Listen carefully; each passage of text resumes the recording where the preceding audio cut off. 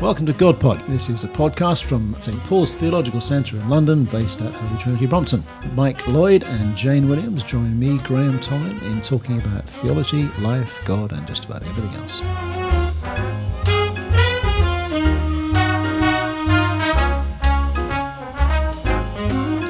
Well, welcome to GodPod 33, and it's Graham Tomlin here, and with me are Jane. Hello. Good morning, Jane, and Mike as well. Yeah, that's very true. Hello. It is true. We haven't got any guests today. It's just us three. So it's kind of nice just to be us three for a change, isn't it?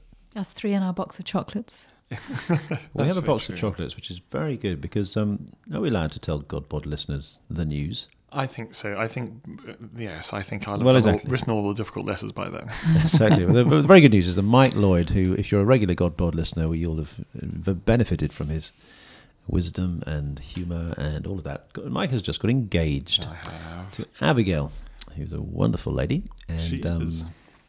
Yeah, yes, amazingly, she said yes. She did. Do you want to hear the story? We do. We're in our favourite restaurant on the North Bank, and I think she was vaguely expecting something and looked quite kind of cheery at the prospect, and her face began to fall. Hopeful.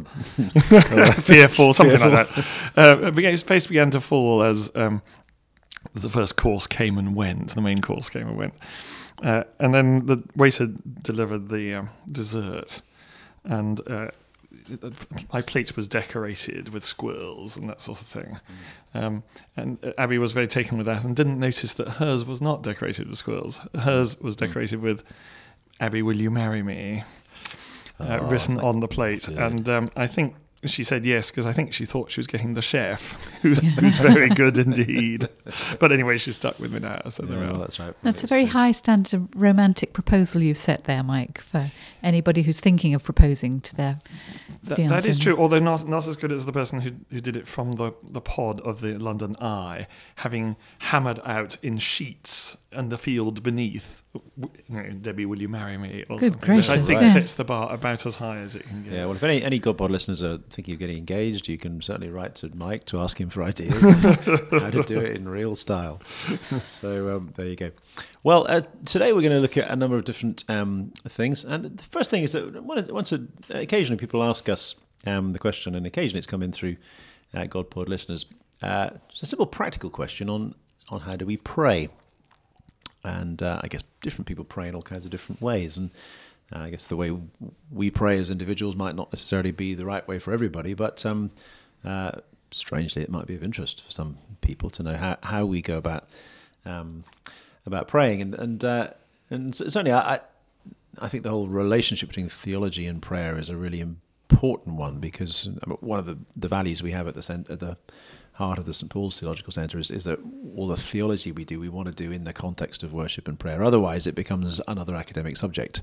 And theology is something which seems to me has to be done in conversation with God rather than just being about God. So it's not a sort of distant thing which is somehow analysing God in this sort of clinical, distant way. Rather like Augustine's Confessions is actually a huge prayer. Huge prayer. It is. Yeah, it's all addressed to God. All addressed to God. Exactly. Yes. We don't write theological books like that much these days. Not very often, no. Perhaps we should. Yeah, that's right. So I don't know who wants to start. My mobile phone's going on, which is a very bad thing, isn't it, really? I can turn it off. You should always turn your mobile phone off before you start something like that. Sounds like a strangulated cat. It does. As well. No, it's the roaring guitar setting.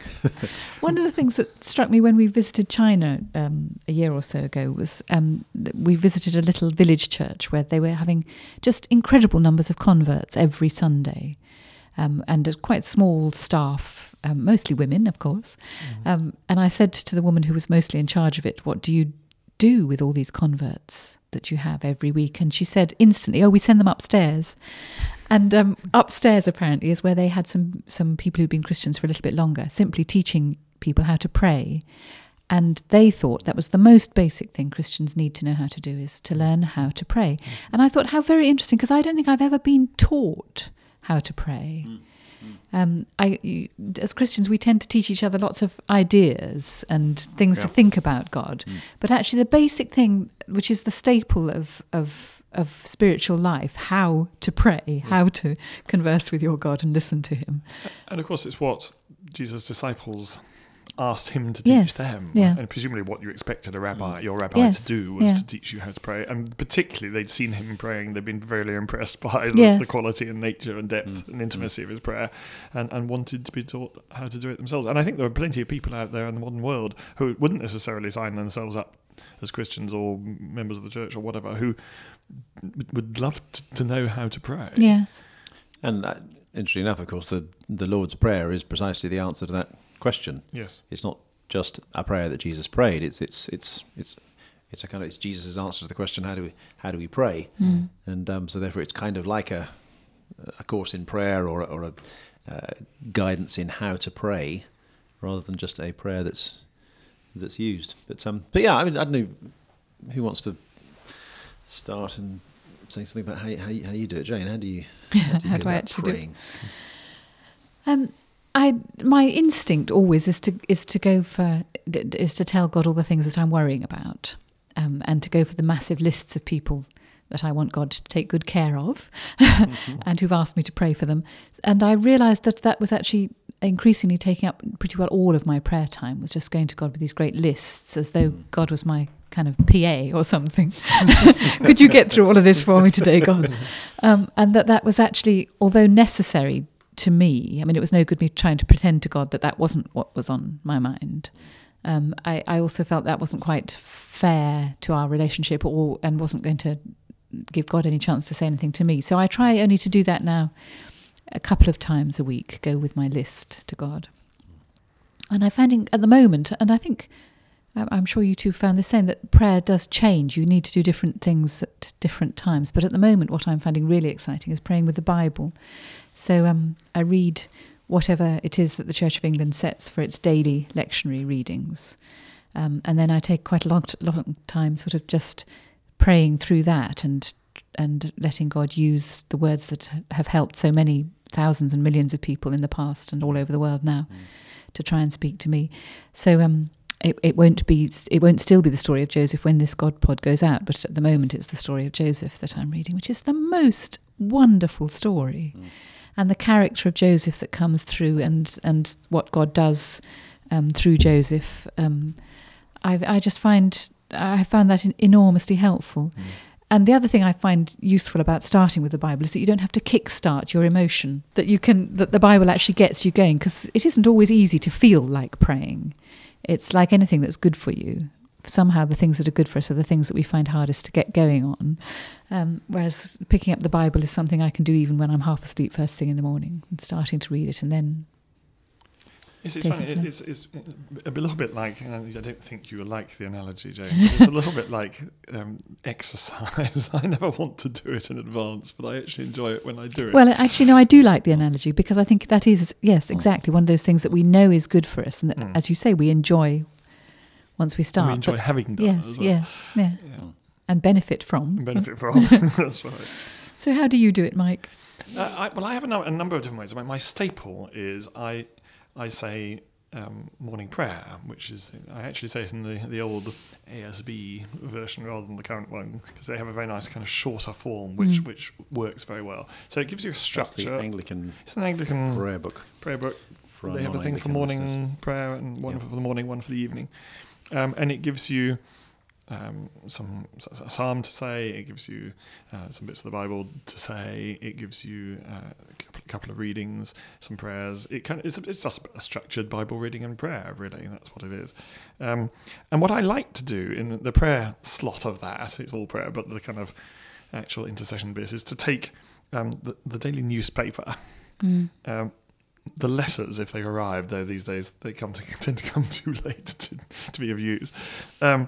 My diary, and I do have a kind of each day of the week list of people to pray for, including one godchild per day, because I've got 7 of them. Oh, that's very appropriate. So I have a particular day for each of them, and pray through those sorts of things. And then after reading the biblical passage, I like to read a commentary on it, just to kind of deepen the sense of input and I find I worship best when I've been thinking about something meaty about God, really, and that kind of prompts praise. And So I think you can tell we're all prayer. theologians, that we actually need to get our commentaries out in order to pray. Well, you may, but The other thing I do is I love to go for a walk and just pray, particularly somewhere nice and rolling hillside or that kind of thing, and use that as a prayer time. Well, for me, it's funny that this year I'm trying to go through a discipline of using one of these read the Bible in a year things. I managed to buy this very, very good little Bible that just divides the whole thing up into 365 days, although it doesn't have a day for February the 29th. I get a day off tomorrow. You can tell what day it is that we're recording this, but That's partly why I had to propose when I did, for my dignity's sake. In case Abby proposed to you. I had to do a preemptive strike. right, yeah. So that's what I'm trying to do at the moment, and it is. I'm getting to the bit where it's. I mean, I was reading the story of Joseph some while ago through Genesis, which was fascinating, and of course Exodus is pretty good too. I'm rather being tested at the moment by Leviticus, and I'm right in the middle of all the blood offerings and the wave offerings and the sin offerings, and lots of blood swishing around the altar, and bulls being sacrificed, and sheep and pigeons and all that kind of stuff. So that's testing my resolve. Just as well, it's not one of those kind of scratch and sniff texts. That's right. Yes, it is. Yeah, I know. It's very vivid. And actually, surprisingly, there are some good things that come out of it at the same time. But so I'm doing that, but also as part of that, and I guess it's always been, for quite a while, has been a discipline I've always had, is that whatever form of Bible reading I do, and I do tend to switch from different things. And I find if I do the same thing for too long, it gets a bit stale on me, and I have to change patterns and so on. But I suppose one thing that's always been quite important for me is to use the Psalms, and I try to say a psalm every day. Because it seems to be what the Psalms do is they are like the prayer book of the Bible. It's the bit of the Bible where it's not as if God speaks to us, but we get a set of words which enable us to speak to God. And the Psalms, if you like, if we, they're not just things we read; they're things we pray. That if you kind of get yourself into the mindset of the psalmist and you address these words as your own words to God, then it's almost as if it's putting you in the right place to address God with all the different human emotions that they raise and relate to. I think that's the thing, isn't it? The complete gamut of human emotion is there, which doesn't necessarily ordinarily be reflected in our worship these days. That's right. Exactly. You tend to have quite limited emotions that are publicly expressed, whereas the Psalms do the whole thing. Yeah, that's right. And so do encourage you to actually be honest with God, which is only sensible since God knows what you're thinking anyway. So it's no good trying to pretend that you're not extremely angry about something. That's right. But I do recommend that, actually, using, praying the psalm, not just reading the psalm, but praying a psalm, just using those words as your own words to address to God, because that seems to be what the book is about, actually. It's trying to teach us to pray. I think on top of that, I also, I try to make sure I get a bit of time in the morning every day, getting up before anyone else is up in the house. I'm quite a bit of a morning person. I quite like getting up at sort of early hours. And I'm not. No, me neither. And it's interesting that we always record these things in the morning, isn't it?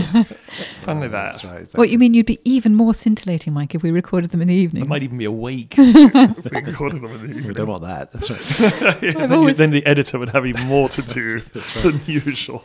I've always thought that whole tradition, which is in the Bible and in a lot of Christian spirituality, I think it's John Donne who says God loves an early riser. And I've always thought, oh, drat. No more than he loves a late riser. I'm sure not the love what of John God Donne is. Yes, I commune with God in my bed. That's the other thing. That's one of my favourite That's a verses. good one. Yes. I don't like all that. Early in the morning I will praise thee. Yeah. I think how about 11s? So anyway, that's when I tend to do most of my praying. I think the other thing I do when it comes to the other bits of it. I mean, like you, Jane, I sort of worry in front of God sometimes and tell him all the things I'm anxious about, and I guess it's a struggle to kind of not be just worrying about the thing itself, but genuinely bringing the thing to God and getting something of God's perspective on that issue, which I guess I try to do. The other thing I do try to do a little bit of each day is just have a bit of just sheer silence, really, just to stop talking and stop saying things, and in a sense try to allow God to speak to me, and almost to say to God, look, is there anything you need me to hear today? Is there anything you want to say to me? Is there anything you want me to do? And just very occasionally something comes to mind that you think, yeah, well, that's something that God lays upon my mind, and you get a sense that that's what you should do for the day.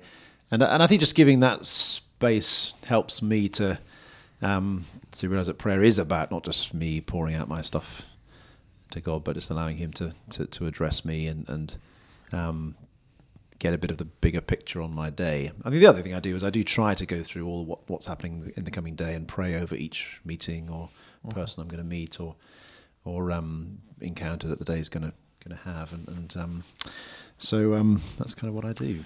The other thing I like to do is, this is particularly related to, sermons I have to preach or lectures I have to give or whatever, is I usually walk around Lincoln's Inn about 45 times. Lincoln's Inn Fields, that is, which is the nearest bit of kind of green space, and just pray about what was it, and try to hear what God might be suggesting I talk about.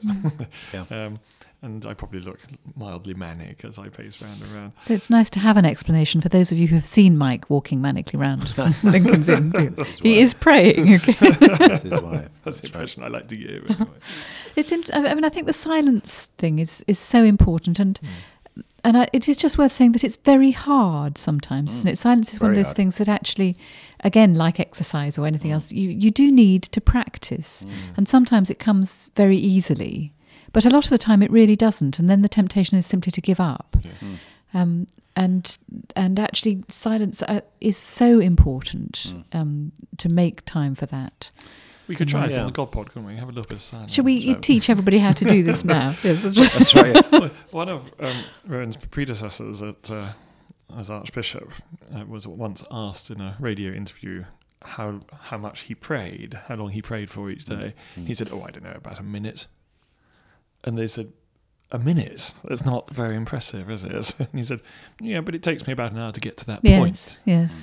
And I think that's what he's talking about, the stilling yourself enough to be silent, to be quiet, to be stilled, to hear God, is an art and a struggle. And I think it also makes a comment. I think when Rowan Williams came to speak at our theology course on Monday early in the year, and he's talking about orthodox spirituality. One of the things that I think that struck me about that talk was his a point he made about the way the Orthodox pray and the way icons work and all that sort of thing, which is that prayer is not just about us gazing on the face of God, or that's part of it, but it's also allowing God to gaze into our lives as well. And that's something of what I think silence does, and it's probably why it's quite hard, because actually it means, opening up a little bit of my own heart and mind and soul to God's scrutiny. And I don't tend to like that very much. Like anybody sort of having too much scrutiny in my inner life, and so no, quite. So I think probably none of us do, because we're quite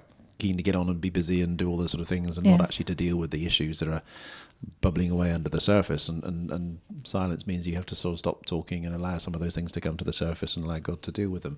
And I don't think I'm very good at it, but it's a discipline it ties in with the Psalms again, doesn't it? Search me, O God, know my heart. It's allowing God to do that work. There was a nice thing when the monastery program was on television, series where they had 5 people spending 40 days and 40 nights in a monastery down at Worth Abbey, and they interviewed the abbot about the whole experience. And he said, well, people in their ordinary lives are so busy and so forth and so kind of dashing around doing things that they don't actually know what's going on inside them.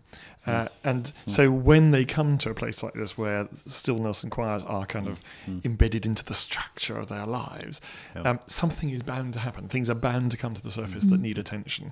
So he was confident that God would do stuff during that 40 days because they would be forced to.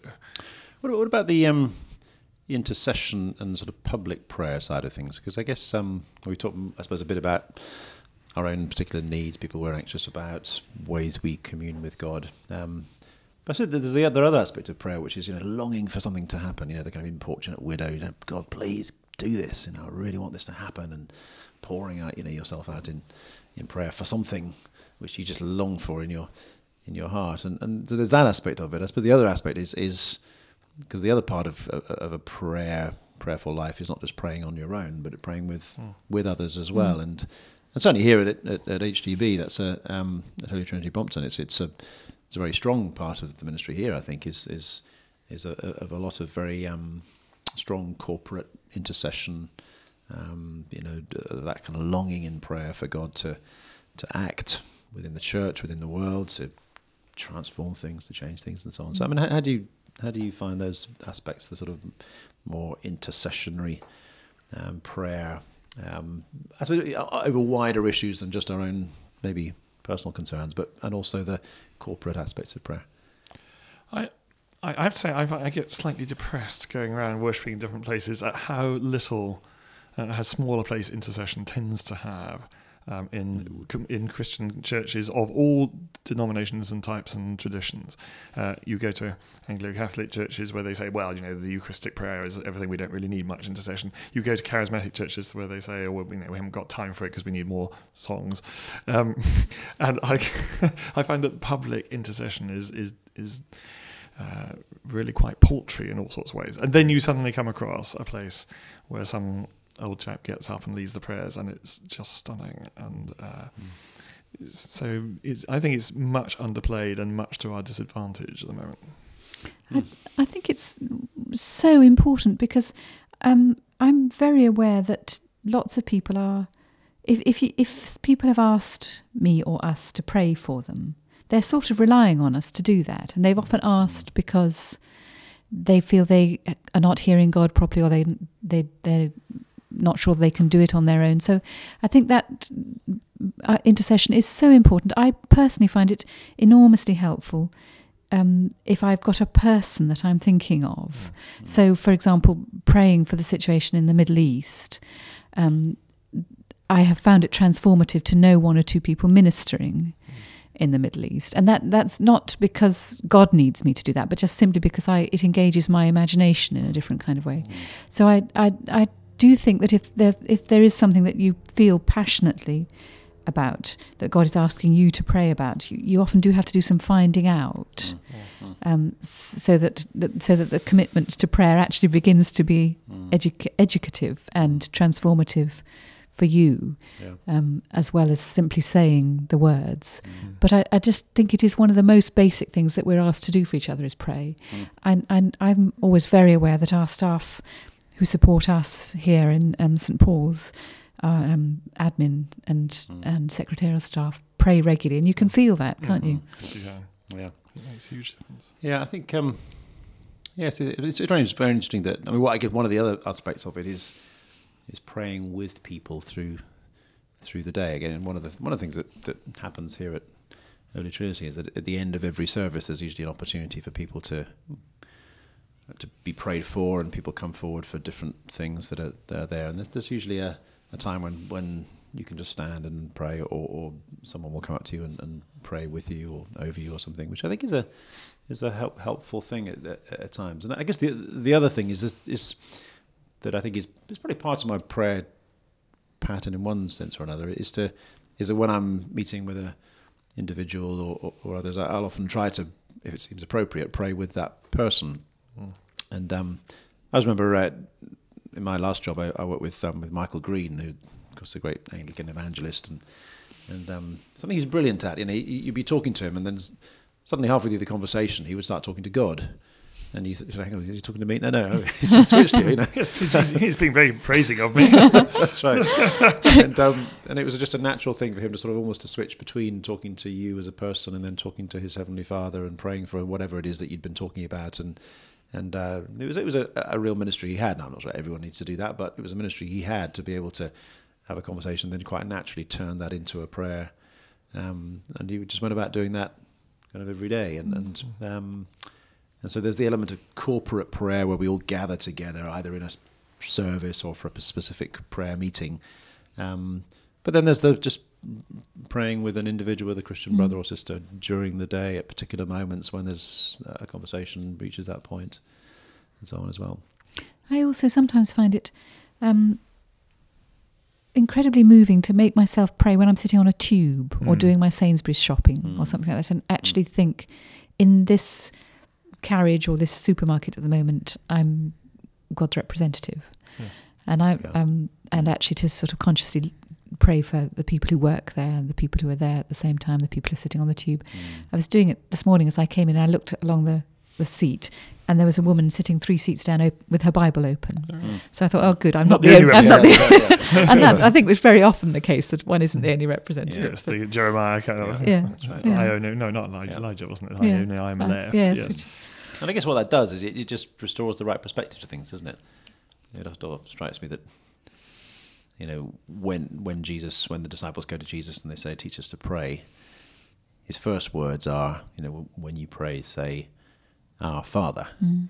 And almost that's the sort of first lesson in prayer, is to just bring the Heavenly Father into the context of what you're doing, and to kind of remind you, you're not talking to a sort of heavenly bank manager that you're hoping to get a loan out of, or a sort of rather stingy uncle that can't be bothered or whatever. But this Heavenly Father actually just sets it into the right context, and suddenly, it's funny how just saying those words, our Father, suddenly brings a new light onto any situation. Yes, it cracks the situation open to God in a way. Not that it compels to him, but it does.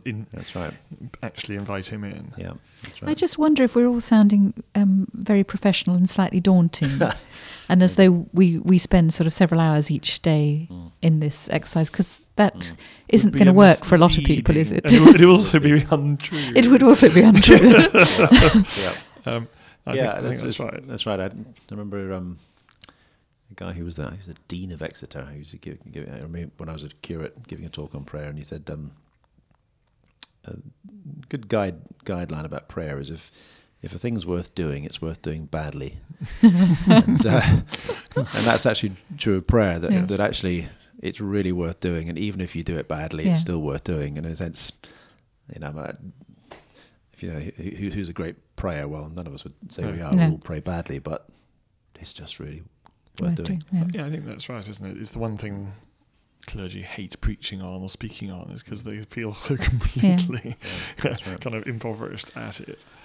So I guess, just to wrap up today, I guess for those listening to this, I think it's simply, hopefully these thoughts help you in some way.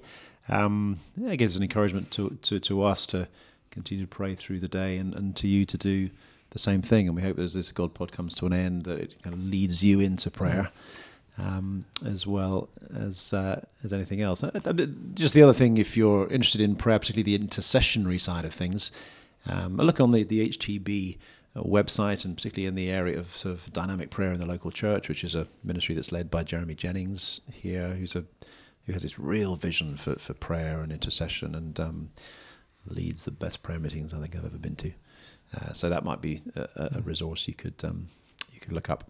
And just, I think, important just to say that these are our particular ways of doing things, and other people will have different ones, and different things will work for you. That's right. Find your own particular way and your own particular style. And that any prayer is better than none. Absolutely. just get praying. Really. Exactly. It's like speaking language, isn't it? You just do it, and then you learn how to do it. Good. Well, thank you, Mike.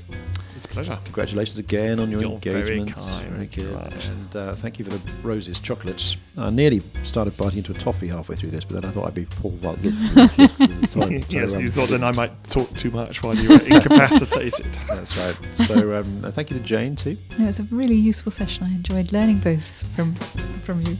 Learning from both of you, even. Great. Well, I hope you've enjoyed this God Pod, and another one will be along very soon. That was God Pod, a podcast from the St Paul's Theological Centre. If you want to send us a question, just email it to godpod@htb.org.uk. We can't promise to answer all the questions you send in, but we'll certainly try. Until next time, goodbye.